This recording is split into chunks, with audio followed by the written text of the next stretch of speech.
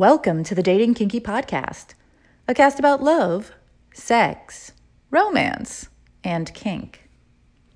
Just the other day, I had a chat with my partner about our lives together so far, about how after 7 years, I still tell him I appreciate him, and he gets me flowers, and we still like each other and enjoy sex even more now than we did when we started. And how unusual that is. At least in our experiences with others and in what others tell us. It seems that some people put a lot of effort into getting a relationship, but not so much into maintaining it. They're willing to talk things out and put in effort at the beginning, but after a few years, when that stuff matters even more, they decide that they already have whatever, and they don't want or need to do more than the bare minimum. It's happened to both of us in the past. More, in our lives, people have become radically different over time, changing agreements without warning and offering very alternate versions of themselves. Perhaps on purpose. Perhaps they just couldn't sustain whatever. Perhaps because they started the relationship as who they would like to be versus who they actually are.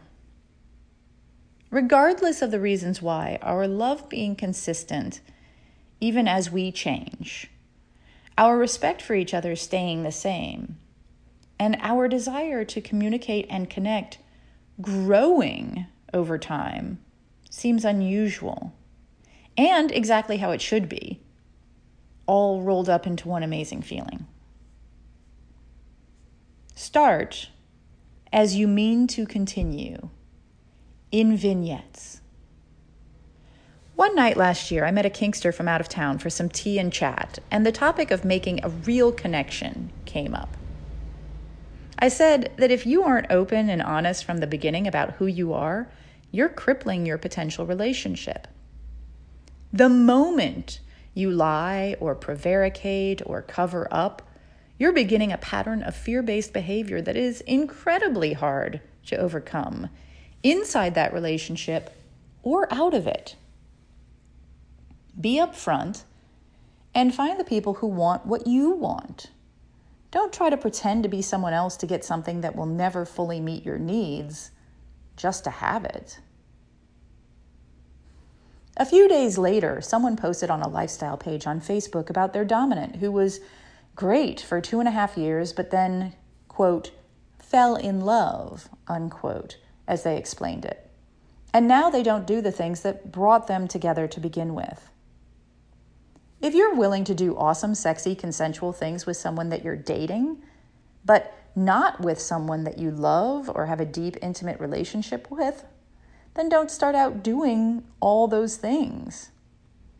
It's not fair to lure someone into a relationship with one person and then actually be another. Yes, I know no one is entitled to choke them out, wrestle them down, fuck them hard sex. I'm not saying that. I'm saying be yourself. Don't pretend to be a nasty-ass Uber dom. Then go soft and fluffy because it was all an act that you could only pull off when you really didn't value the person that you're with. And then there is the story of the partner who used sex to get a relationship, but once they had it, admitted they never really wanted it for themselves at all, but were doing it to attract their partner. And before you say that doesn't happen, it does. I'm linking to an article in the podcast notes. I'm the woman that stopped sleeping with her husband completely. Here's why. I really don't understand the casual cruelty of that story.